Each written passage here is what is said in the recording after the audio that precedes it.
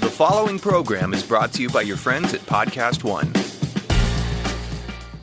Introducing the Capital One Walmart Rewards Card. Earn unlimited 5% back on everything you buy at Walmart online. It's the perfect card for all your family's hints this holiday season. Like 5% back on the air fryer Grandpa told you about when he fell asleep in his chair. Didn't fry anything. Or 5% back on the laptop your sister had carolers sing to you. 2 turtle doves and a laptop for Carrie. The Capital One Walmart Rewards Card. Earn unlimited rewards, including 5% back at Walmart online. What's in your wallet? Terms and exclusions apply. Capital One N.A.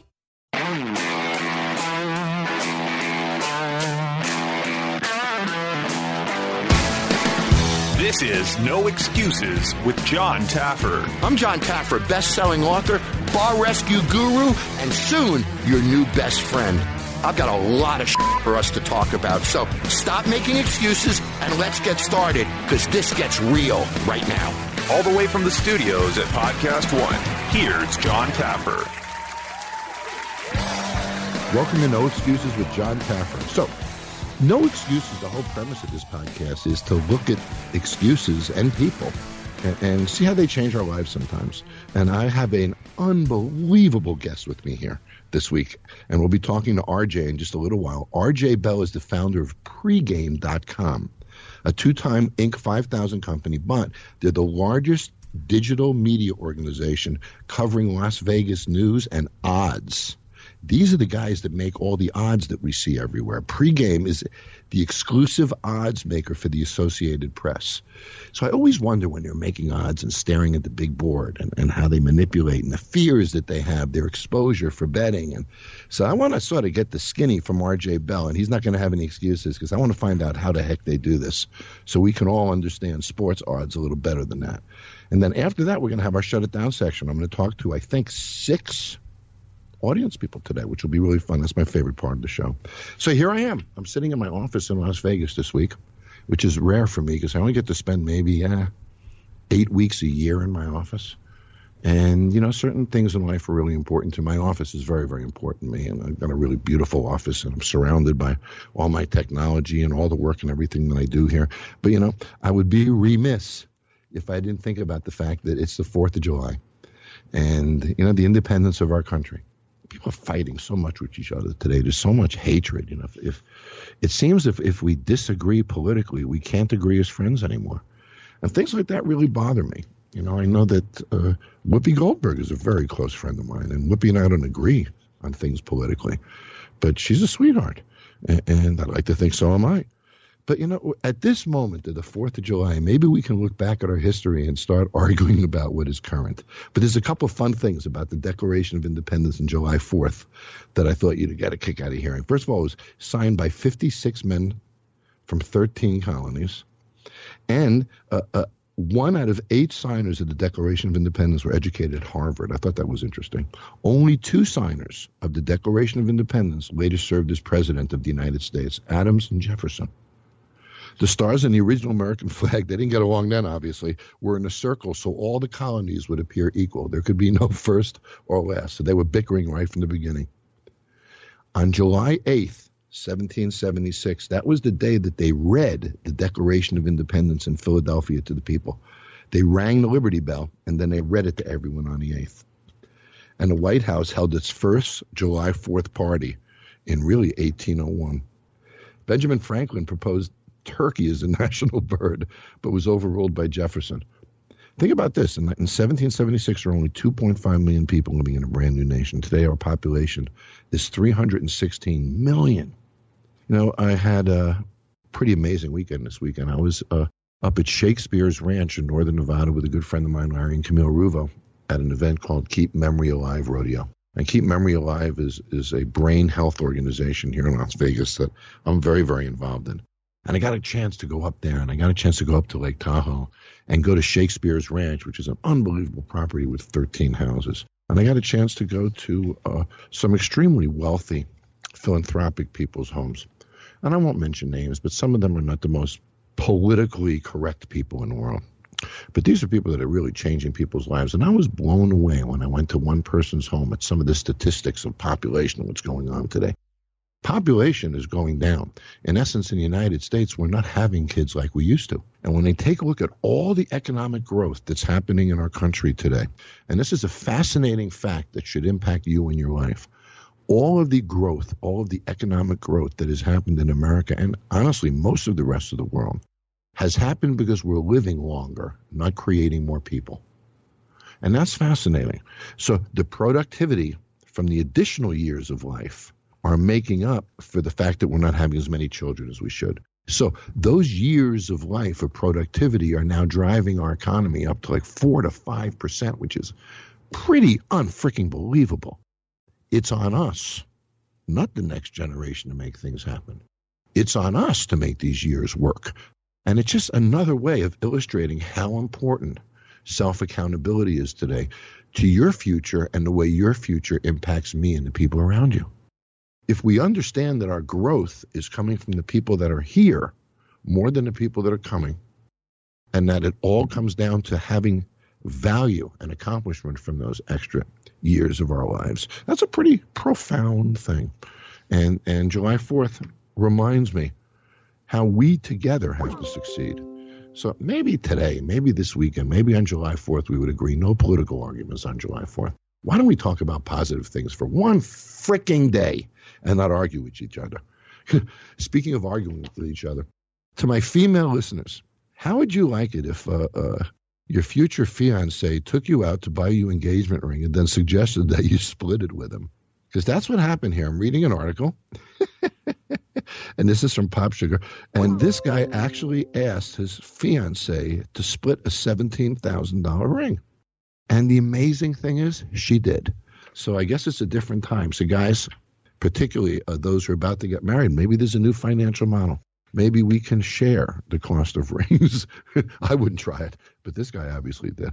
I wonder if you can lease a wedding ring. I mean, how about if it's, you can sort of test drive a car, you can sort of test drive. I wonder if you can lease a wedding band for 2 weeks and get maybe a 72-hour marriage license, and maybe if things don't work out, you can return the wedding ring.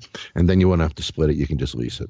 Years ago when I had all my bars and nightclubs, we used to do this promotion where we actually issued a certificate that was a 24-hour marriage certificate. So I think it was $30 at the time. For $30, you got a marriage certificate. He got a cardboard top hat. She got a cardboard veil. They got a bottle of champagne and a marriage certificate that allowed them to do anything sexually that any married couple could do any place in the world. And we used to sell the heck out of them. And then we went around and we created divorce parties years later. We'd go to the court dockets and we get the list of all the people that were getting divorced, and we would send out postcards. Congratulations on the beginning of your life. And turn it around and, call us for a free divorce party. And when you came in for the divorce party, you'd get half a cake because your ex got the other half in theory. You get half a bottle of champagne because your ex got the other half. And we would do 20, 30 divorce parties a week. We made a lot of money doing them. It's funny. So sometimes we can take the simplest things in life and turn them into great sports promotions. I was really sad to hear about this one. Toys R Us closed its last store on June 29th. And, I think about all the times I went there when I was a father with my daughter. And Jeffrey, the giraffe, is going to be auctioned off. And I understand Jeffrey himself from the original store is going to a museum. But the logo, the brand, everything about it is going to be auctioned off. And it makes me think about what is the evolution of business today. And for those of us that are going into new businesses, what are the things we need to think about? We know that the Amazons in the world are taking over. They're now moving into Whole Foods, into the grocery space and delivering groceries. Look, I shop on Amazon all the time. I buy so many things. It's just 2 clicks and it's at my house literally the next day. But at what point do we lose our ability of choice? At what point do we start buying things that we never touch, buying things we never smell, buying things we never feel? The first premise of sales, whether you're selling cars or whatever it is always to touch it, to feel it, to engage with it. And then when you do that, you connect to it and then you buy it. Certain products today are so susceptible to internet sales. Certain clothes and products are not soft goods. Some things that you have to feel still work in a bricks and mortar environment. But when we take a look at toys, toys are branded, whether they're made by large toy companies or it's the hot toy of the year. Toys are a product that is pretty easy to buy online. I can look at them, I can buy them, I can get them gift wrapped, I can get them shipped, I can get them immediately. So when you think about it, toys were very susceptible to internet erosion. And in the toy sector, clearly that happened, and they got eroded to the point that they're not going to have bricks and mortar operations anymore. The sad thing is they could have entered the digital space and created a digital presence for toys that might have served them better, but they didn't have that strategic foresight. So when you think about the kind of businesses that you're in or the kind of businesses you're thinking about going in, you really need to think about internet erosion today. And what is the future going to hold? And what kind of products just lend themselves to being purchased on the internet? And what kind of products don't? Now, we say restaurants. Oh, gee, I'd eat in a restaurant. Oh, hold on. Uber Eats has changed that model, hasn't it? Now I can sit home. I can order my food online. I can order my booze online, my beer online. I can get my groceries delivered online. I can get my electronics delivered online. So what are the things that we need to go out for anymore? And if we don't create stores and experiences and environments that people want to come to, they're just not gonna. They're going to click through rather than come to. And that's a serious economic change. The good news about that is the fact that employment is now getting so low. So if technology and internet sales starts to reduce the labor of a burden on payroll and the amount of people we need to hire, well, that might be actually good because we're reaching a point where we're starting to cap out. I know here in Las Vegas, if you want a job, you can get one. Anyway, we should all take a moment and think, when stores like Toys R Us and years ago Montgomery Ward and stores like Sears are in trouble today and Kmart are in trouble, whenever we lose legacy brands like that, it's really, really sad. And maybe they should have been a bit more aggressive. I'm a diehard Yankee fan, guys, and July 22nd is my favorite episode of Bar Rescue ever airs on July 22nd. You don't want to miss this episode. I go down to Puerto Rico to a completely level town, and I'm going to rescue a bar, a community center, a baseball field, a basketball court, and I'm going to try to rescue the entire town. And it was an incredibly emotional 2 weeks for me, very, very difficult. And in doing so, I got the chance to work a little bit with the Yankees. And there's an ex-Yankee player who's going to meet me down in Puerto Rico, whose name I don't want to mention. But I've had the opportunity to work with the Yankee organization, and it's really neat that Yankee stars and celebrities raise $1 million at CC Sabathia's softball game. And that $1 million is going to go to support children, inner-city communities, underprivileged kids in inner-city communities. And it's really terrific that a bunch of celebrities can get together and raise $1 million, and there's no administrative cost. All those dollars, in fact, they're going to go to charity. I think that's pretty terrific. So July 22nd, I want to make sure that you set your DVRs. And I believe this is, if there is a Bar Rescue episode that's a swan song, the best one ever, I think this is it. July 22nd, set your DVRs and don't miss that episode. And you'll see some ex-Yankee players. I might as well let the cat out of the bag. Mark Cuban is going to come down and help me. Bethany Frankel is going to come down and help me. Bernie Williams is going to come down and help me. And you'll see them all on July 22nd, the very, very special Bar Rescue episode. By the way, if you haven't, hit subscribe at Apple Podcast. Go to podcast1.com or the Podcast One app, and you can hear brand new episodes every Tuesday. Tuesday's a great day for a new podcast episode. We need a little energy in the beginning of the week. You get Bar Rescue, you get a nice hit of that on Sunday night. Monday, you go to the office. Tuesday, you get a podcast. So I thought that was the perfect day to launch my podcasts. So RJ Bell. When I think of RJ Bell, I think of somebody who must be a statistical genius, B, must be a marketing genius, because to take the whole premise of Vegas odds and sports odds and turn it into a multi-million-dollar business and a website, pregame.com, is a pretty powerful thing. RJ has learned how to take information and just create success from it. But there's a couple of questions I had for him. And one of the big ones was this hockey season, and those of you who know me well know I made a number of bets, and I lost a couple of them with Las Vegas Golden Knights. I am a Golden Knights nutcase. This year, at the beginning of the season, the odds for the Golden Knights winning the Stanley Cup were between 500 and 600 to 1. So you think to yourself, this is a Las Vegas team. This is a Las Vegas town. How many people actually bet on them at 500 to 1? And was the city worried? And when there's odds like that and thousands of people betting on odds like that, what do? And how do they react to that? So that's a big question that I have for RJ. I can't wait to talk to him. So in a couple of minutes, we'll be right back with RJ Bell. Don't shut down this podcast yet. No Excuses with John Taffer continues next. Want to talk to John? Email him now at podcast@johntaffer.com. Introducing the Capital One Walmart Rewards Card. Earn unlimited 5% back on everything you buy at Walmart online. It's the perfect card for all your family's hints this holiday season. Like 5% back on the air fryer Grandpa told you about when he fell asleep in his chair. Made him fry anything. Or 5% back on the laptop your sister had carolers sing to you. 2 turtle doves and a laptop for Carrie. The Capital One Walmart Rewards Card. Earn unlimited rewards, including 5% back at Walmart online. What's in your wallet? Terms and exclusions apply. Capital One NA.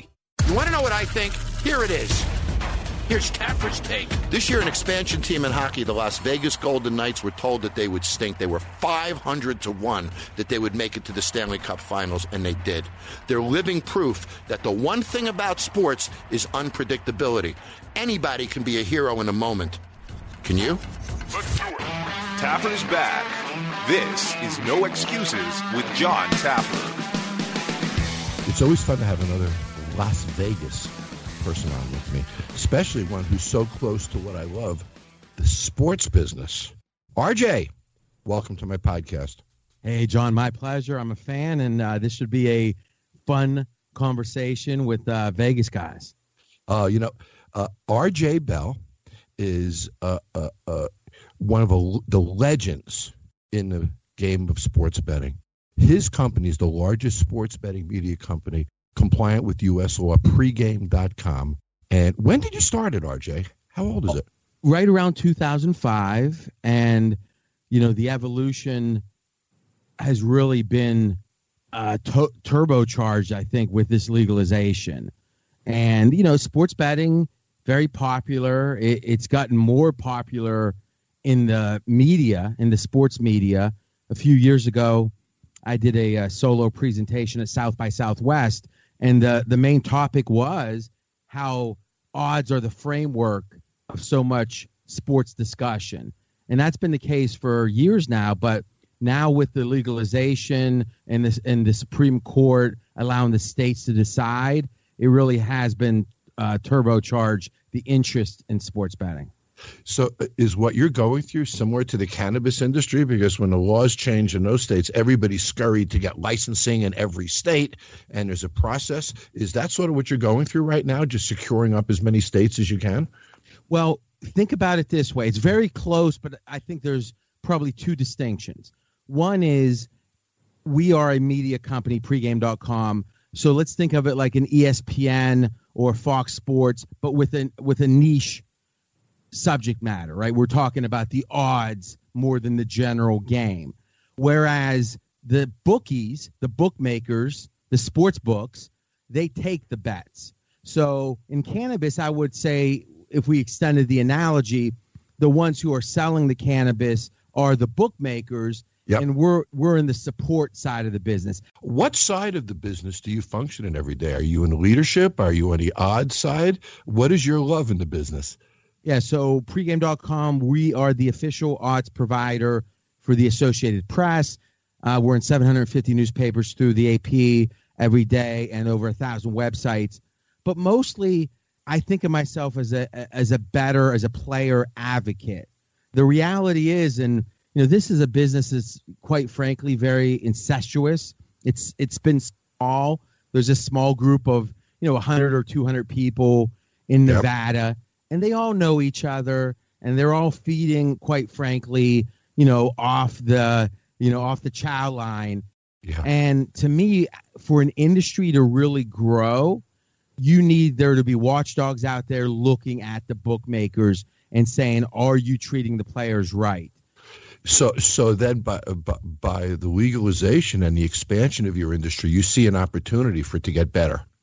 Absolutely, because it's going to be more Darwinian. It's competitive. I'm with you. Okay, I got a question for you. I'm a Las Vegas Golden Knights nutcase. I think you know that, RJ, right? Yes, I do. And sports comes to the city of Las Vegas, our first national franchise. The odds were posted at the beginning of the season. Correct me if I'm wrong, 600-1?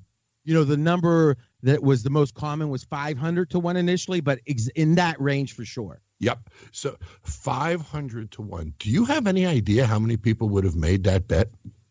Yes. Here's the unequivocal fact, and and I think one to lament now in hindsight. If the Golden Knights had won that last series, won the Stanley Cup, it would have been the biggest loss in Nevada history, which means the biggest win for the bettors on any title-winning team on future odds. So another example of a huge payout was the Rams in '99. They were about 300 to 1. Kurt Warner, you might remember, was he had been bagging groceries not that long before. So the idea of 500 to 1, it would have been the biggest long shot to win this century and even further back, really. And it would have been a huge loss for the books, because think about it. In general, fans like to have souvenir tickets, they call them, $10 to win $5,000. But in Vegas, it's so much easier to have a souvenir. So many cab drivers, so many bartenders, so many, we'll say exotic dancers, had those $10 tickets in their pocket, and it would have been a huge loss for the bookmakers. Now, obviously, the dollars follow the odds to some degree. But when you watch this, how much of an emotional factor is there? And obviously, when people are buying Las Vegas Golden Knights to win the Stanley Cup in October at 500 to 1, that's a leap of faith. There's no question about that. But generally speaking, how many people are just voting, just betting on their team rather than playing the stats? Great question. I think you've got some of that betting on their team. And probably the best example of that would be the Cubs, right? Prior to the World Series recently, this was the team. It was like, year after decade waiting for the Cubs to win. And it was almost a type of perverseness, the idea of I'm still rooting for them. I still put that $20 on the Cubs to win. Now, there's another element, which is betting the popular team. Because in a weird way, if you think about at the psychological level, John, what a bet is, you're saying, I want to be on this person's side. And it's human nature to want to be on the side of the stronger person. So let's say, or team. So let's say the Patriots, obviously successful, pedigreed in the NFL. Let's say the Patriots are playing the Tampa Bay Bucks, right, which not pedigreed in the NFL. If I tell you can have the Patriots, and oh, by the way, you've got to lay 10 points, minus 10. Or, hey, take Tampa Bay here, go against Brady, go against Belichick, but you're going to get 10 points. And the spread is the great equalizer. Most people, the power of those points versus the power of me and Tom Brady have the same goal, well, they go with Tom Brady. So I would say the bigger driver of the visceral, the gut betting is not fandom as much as wanting to be behind betting with the better team. So are there times that you guys are looking at the big board and saying to yourselves, oh, shit? Are there moments where you say, for example, the Knights, when they make it to the Cup in the first place, there's got to be a number of people saying, uh-oh. Oh, no doubt. But here's the thing. You can't have any sympathy for the bookies. I mean, I'll tell you a quick story. So I grew up in a small town. I started betting when I was 14. The spot sheets came out of the coal mines. Dad was a coal miner. Mom a school teacher. There was no internet back then. I started getting pretty good at this. I had a natural talent at it. And there was a bookie in the small town that I was beating, probably, let's say, 8 out of 10 weeks. So, pretty consistently. And this guy's like 55. I'm going to figure out what you're doing and you're going to pay. I mean, it was like hostile. You would think 99 winners and 1 loser would be enough. No, these bookies won all the money. Years ago, it's funny how sports betting or betting with friends can affect relationships. Years ago, I went down to Miami Highlight with a friend. I had never been to Highlight before. And I'm watching and they're throwing a ball back and forth. You've seen Highlight, RJ. Yes. And I bet a trifecta. And I bet my birth date on the year I was born. I had no idea what the hell I was doing. Well, I bet $40 and I won $8,600. I won the trifecta, which is amazing to win anything in Highlight because the guy who's great this game sucks the next game. You can't figure the thing out at all. The friend that I went with never spoke to me again. after I won that money. Well, probably not a good friend. He used to go to Highlight all the time and lose a fortune. He took me one night. I won $8,600. Our relationship was never the same. So it's funny how betting can become so emotional. When we look at sports, we have roughly 82 hockey games. We have, our weeks of football. We have all of our baseball games, NBA games. In a dollar volume standpoint, which sport gets the most bet volume? I'm guessing football. NFL is king. I mean, on a per game basis, it's the king, and it's not even close. Let's use the Super Bowl, which is the biggest bet game, as a reference point. Yep. So let's say the Super Bowl is 100%. That's the most being bet on any given game. Even something like the national championship game in college football would only have about 15% of that. But in the NFL, you get people who won't make bets any other time of the year. They'll bet the NFL. And what's interesting is, I was on the advisory board of NFL Enterprises, and I get credit for creating Sunday Ticket. I saw that. So I'm sure you told this story. If you don't mind, give me the elevator version of how you came up with that. Sure. People had played with the concept of out-of-market sports programming, that you could be in Los Angeles and buy a Dallas Cowboy game. So people have played around with that before. But there was a company called ComSat who hired my consulting company to do the feasibility study of buying out-of-market sports programming for bars and restaurants. So we did a feasibility study. We made economic models, put it all together. Gave it to them, got a nice check, and they said to us, this is really great work, John. If we did sell this product, what would it look like? And this wasn't the NFL. This was a company called ComSat who does pay-per-view movies and hotel systems and things like that. So the second piece of work we did was we defined what we thought the network would look like, promotionally, marketing, ad slicks, all the materials operators would need. And at the same time, compression began, which was a different type of satellite transmission that allowed us to get multiple signals on a common transponder. ComSat came back after the second document and said, wow, this is really great. Who would buy it? And then we did a third document listing all the chains and such that would buy it, RJ. And then ComSat took our three pieces of work, the feasibility, the product development, and the universe, and brought it to the NFL to license it. The NFL looked at it, said, this is an amazing business model. Let's do it ourselves. And they put me on a advisory board for 3 years, and I helped create and roll out Sunday Ticket. So I don't say that I invented it because the premises out-of-market sports programming existed before. I say I created it because nobody put all of that programming in one place and built the model that way. I got a chance to see the NFL from the inside out in those days. And I've always wondered this question for years, and I've never spoken to anyone who can answer it for me. Did the NFL Sunday Ticket impact sports betting? I think so for sure because, and I don't have any exact data to back that up, rather just my experience is, and I get asked this all the time. I do, during the off season, about a dozen weekly radio hits. And then during the football season, more towards 20. And one of my most common questions is, well, how much do they bet on the WNBA? Or how much do they bet on Sport XYZ? And my answer is always the same. Whatever the general interest is in the sport, and a good proxy for that is going to be TV ratings, that's going to be very correlated to the amount bet. People bet on sports they care about, and they don't bet on sports they don't. So what did the Sunday Ticket do? It would seem it got people engaged in more games than the games that they were just getting on their local cable carrier. And they're connecting to players, and they're just becoming more emotionally engaged in it all. Sure, so they're betting more. That makes perfect sense. And I think there's two levels of it. You're talking about the more macro level of, as the weeks go by, you're going to be more engaged. I'm talking about it's Sunday afternoon at 4 o'clock. You're not getting a second game locally this week. And you say, oh, look, so-and-so's playing. I'm going to watch that game. That's a good matchup. And, oh, by the way, I'm going to bet $50 on it. I think it's direct that week also. Are you allowed to bet? Oh, for sure. It's one of the things because though with the Associated Press, we're given official odds. Otherwise, we're a media company. And it's almost, it'd be a funny analogy, but it'd be almost like saying, okay, does the guy from Variety get to go to the movies? Okay, so this year is pretty typical. You're betting as is normal this year as far as your volume? You know, here's the thing, and you're going to be surprised. I'm going to ask you the next question. You up or down on the year?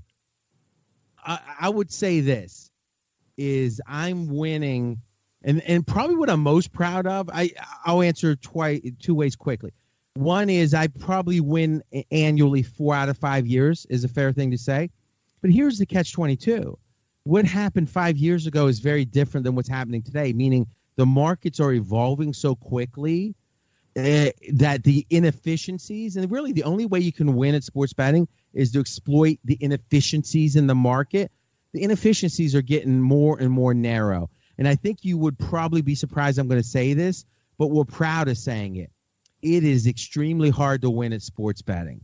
And if someone's listening and they're a casual sports bettor and they're thinking, oh, I'm going to go find RJ on Twitter and I'm going to start winning, probably not.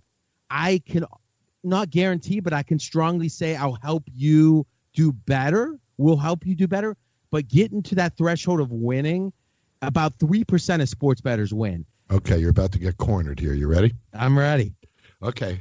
Mr. Big Mouth, who wins 4 out of 5 years in a row. Mr. gets to see the big board. I thought that was humble, but go ahead. Mr. gets to see the big board. Mr. knows his odds. Can you make a call for this season of NFL? I'm going to go, and I like to go with decent long shots in the NFL, but not crazy long shots. It's very rare that a team worse than 30-1 wins the title. So usually I would say look 30-1 or better. And I'm going to go with the Minnesota Vikings. Ooh. Minnesota is a team that's not football sexy, and touchdowns and covers of magazines and their defense and fundamentals. Zimmer is probably the second best coach in the NFL behind Belichick, and they've got a new quarterback. And Keenum had a good year, but I think there's a sense of all in for Minnesota, and I think they're better than people think, the Vikings. Now let's just talk about Vegas before we say goodbye. Las Vegas is greater than it's ever been as a tourist destination. You agree, RJ? I do, and what I'd say quickly is I've been here since 98, so 20 years in January, so it's a little bit more now. This has always been a very transient town. People come, people go. The sense of community was very limited.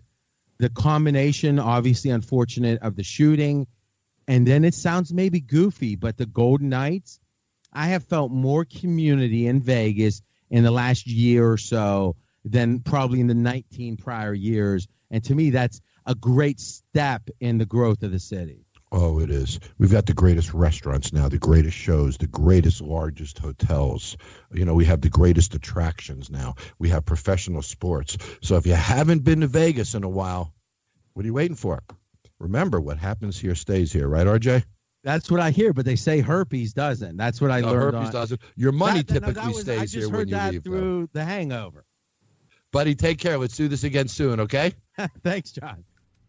So to think that the Las Vegas Golden Knights could have wiped out the Las Vegas Sportsbook, their very own city could have taken them down. That's what I find fascinating about sports odds making. And RJ was really, really revealing today. So it was great to have him. Listen, hit subscribe at Apple Podcasts, go to podcast1.com or the Podcast One app, and you can hear a brand new episode every Tuesday. If you want to talk to me, send me an email at podcast@johntaffer.com. You can also find me on Facebook at John Taffer, at John Taffer on Twitter, and John Taffer on Instagram. But right now, go subscribe at Apple Podcast or podcast1.com. Shut it down. This is my favorite part of the show. This is where I get a chance to talk to you about anything you really want to talk about. So, who do we have today? John, we've got Nicole from Orange County who is starting a new business with her husband and wants some advice on future clients and how to deal with it. Aha, so I see, Nicole, you're a photographer. Yes, I am. And your husband has worked in, what business was he in before? He's worked for various 9-to-5 jobs that he's not liked very much. Okay. Just putting in the work. Yep. So the two of you are starting a company. And, we're starting a coaching company, actually. Oh, you're starting a coaching company. I got you. Yeah. And what is your passion? What do you want to coach? So we're going to help startup companies basically get all of that foundational stuff, anything from like filling out legal paperwork, like their LLCs, and to branding, which is what I'm well versed in, I guess you can say. So do you want to charge a fee for these services, in essence, as a consulting company? Yes. Obviously, that's a business that there's an opportunity for. Most coaching services tend to charge monthly fees or weekly fees for accessing coaches. There's an organization you should look into because they do what you want to do called SCORE. And SCORE.org, SCORE.org, they have about 13,000 mentors, retired business executives who help small businesses start. So they give them support on SBA loans, structure, budget, financials, and SCORE.org does that. So there are companies that provide those services for free. Let me caution you on two things. One, when you're going to go into business with your husband, you cannot be husband and wife when you work together. Families support each other in weakness. You have to be a team. You have to have defined objectives, and you can't let each other down. So when you're working on a business, it's got to be all business. If you let each other down, there has to be accountability. The next rule is when you walk through the front door of your house at 6 o'clock at night, you do not talk business. You can't have a failing business create a failing marriage. You can't have a business that's losing money take the fuel and love out of a marriage. You must separate the two. And I speak to you from experience. I got divorced from my first wife over that. And have you done any budgets yet? No, we're literally just starting out. We just want to get him out of his 9 to 5. That's our goal. Gotcha. Well, last thing I want to leave you with is a budget. Whatever you plan on, make sure you realize, Nicole, it's probably going to cost more and take longer. So your revenues are going to probably start a few weeks later than you think they will. Getting there is probably going to cost more than you think it will. And my experience tells me that more businesses run out of money that could have been successful than are actually failures. So make sure you have the money to give it a good shot. Give it the time to get over the bumps and the disappointments. Keep it straight business, and my guess is with your attitude, you'll be successful. Did I help you? Awesome. Absolutely. Absolutely. I just don't want to kill each other, you know. No, that's why you have to have rules. You can have a lousy business day and then still come home and have a romantic dinner. That's really important. Okay? Awesome. Yes. Thank you so much for your help. Well, that was fun. Who's our next caller? So Melissa's in Leesburg, Florida, and she wants to know what has been your most successful grassroots marketing tactic to date. Hi, Melissa. Hi, nice to meet you. Nice to meet you, too. So you want to know what kind of viral and impactful marketing plans I've done in the past that have excited me? What I'm really curious about is community-based, low-cost, feet-on-the-ground style marketing. What kind of business are you thinking of doing? My husband and I are hoping to own our own bar. Okay. Here's one of my best ones ever. If you're going to open up a new bar, here's what I want you to do. About 4 to 5 weeks before you open, I want you to wrap the entire building in white sheets. I want you to take red paint, and I want you to put Top Secret all over those sheets. I then want you to take a picture of you and your husband with an armed guard in front of it. Nobody's allowed inside. Nobody's allowed to know what it is. You can't tell them. If you tell them, you're going to have to kill them. That's how serious you keep this a secret. Everybody's going to drive by that business and see that Top Secret sign, and they're going to start talking about it. Send the pictures to the newspaper of you with the armed guard, Top Secret all over the sheets.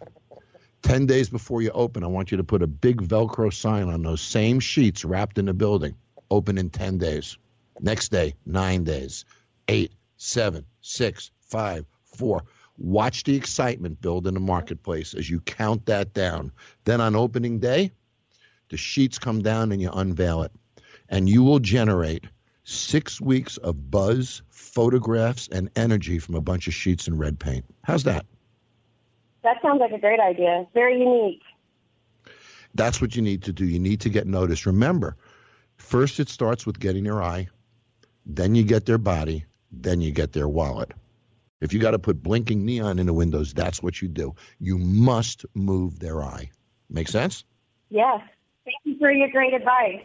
My pleasure. Good luck. Shut them down, Thank okay? you so much. Shut it down. All right. Great advice. Let's go to the next one. Yeah, so we're going to go to Charles Logan. Hey, Charles. John here. Hey, good to talk to you. Same here. So you're a little concerned with Initiative 77 and industry wages going up to $15 an hour. Are you a service person or a business owner, a manager?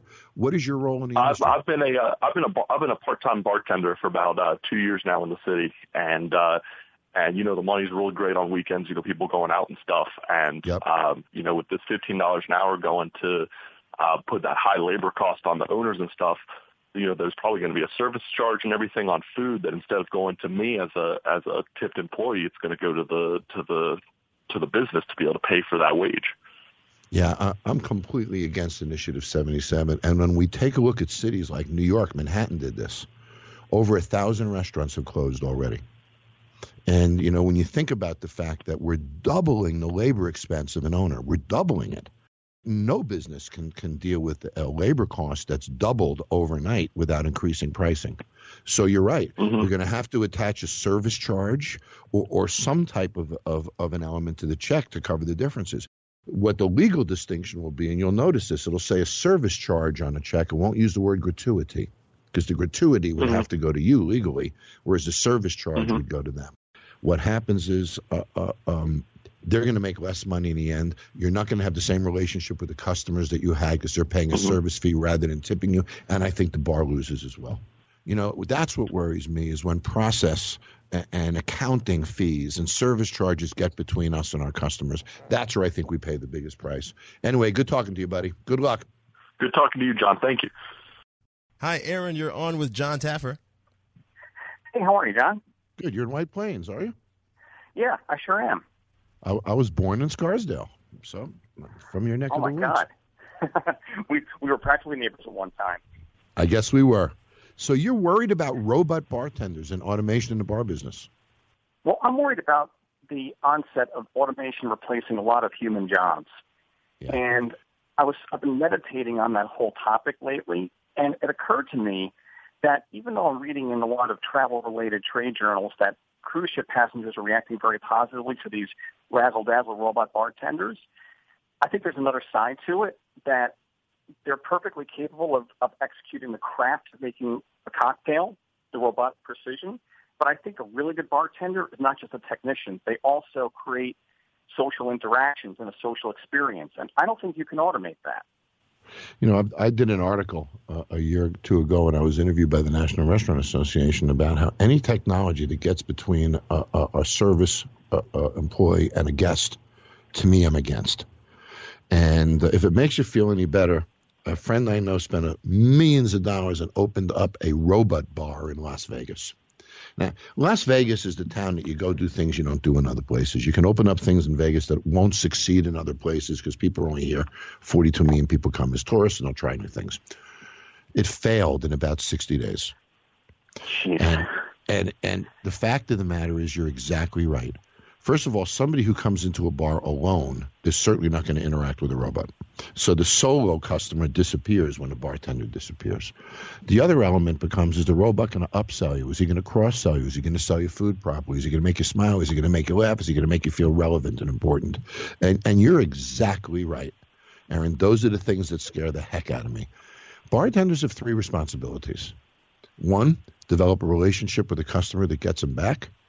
2, follow recipes and standards and produce the product properly. And 3, count the money properly. The robot gets 2 out of the 3, but the third one is the biggest one of all. And I'm with you 100%. I believe that we're going to have to manage robotics. Flipping hamburgers is one thing. Being up at the front of the house, being a bartender is another. Now, here's what we're going to see. We are going to see institutional bartenders disappear, no question about it. So bartenders in sports arenas, bartenders in the back of the house in service bars and concert venues, all of those bartenders are going to disappear for dispensing systems. So we're going to lose those back-of-the-house bartenders to systems. The question really becomes, as we look forward the next few years, how many of the front-of-the-house bartenders do we lose to that? I don't think it's very, very many. And if the process happens, I believe it's going to be about a 20-year process because customers are not going to accept it so readily. Right, there has to be an adjustment period. It's going to have to be a pretty long adjustment period because, the fact of the matter is a tourist bar is one thing. You go, you have fun, you look around, you leave. But a local bar, you're turning it into, years ago there used to be a restaurant chain called the Horton Hardart Automat. where you put money in a machine and you opened the little glass door and you took your sandwich out. It didn't last very long. We can't turn bars into machines. They're human by nature. And if we take the human interaction out of them, I think that we're going to destroy the bar business. So I'm with you 100%, Aaron. I say we shut them down. What do you say? John, shut them down. I totally agree. I love audience calls. And to think that I could have provided some advice that might change some of their lives a little bit. And that's really inspiring to me. So I love when these calls come in. So send me an email at podcast@johntaffer.com. podcast@johntaffer.com. And I'll get you on the show, and you and I can talk together, and we'll answer some of your questions or see where you want to go. Also, you can find me at Facebook, at Twitter, @JohnTaffer, and at Instagram as John Taffer. And please hit subscribe at Apple Podcast. Go to podcastone.com or the Podcast One app, and you can hear brand new episodes every Tuesday. Think of it, Tuesday, the best part of the week, to give us a little jolt, to get us over that Wednesday hump. So that does it for this installment of No Excuses. I'll talk to you next week. Thanks for listening to No Excuses with John Taffer on Podcast One. Download new episodes every Tuesday here on PodcastOne.com, the Podcast One app, and at Apple Podcasts. Make sure to rate and review.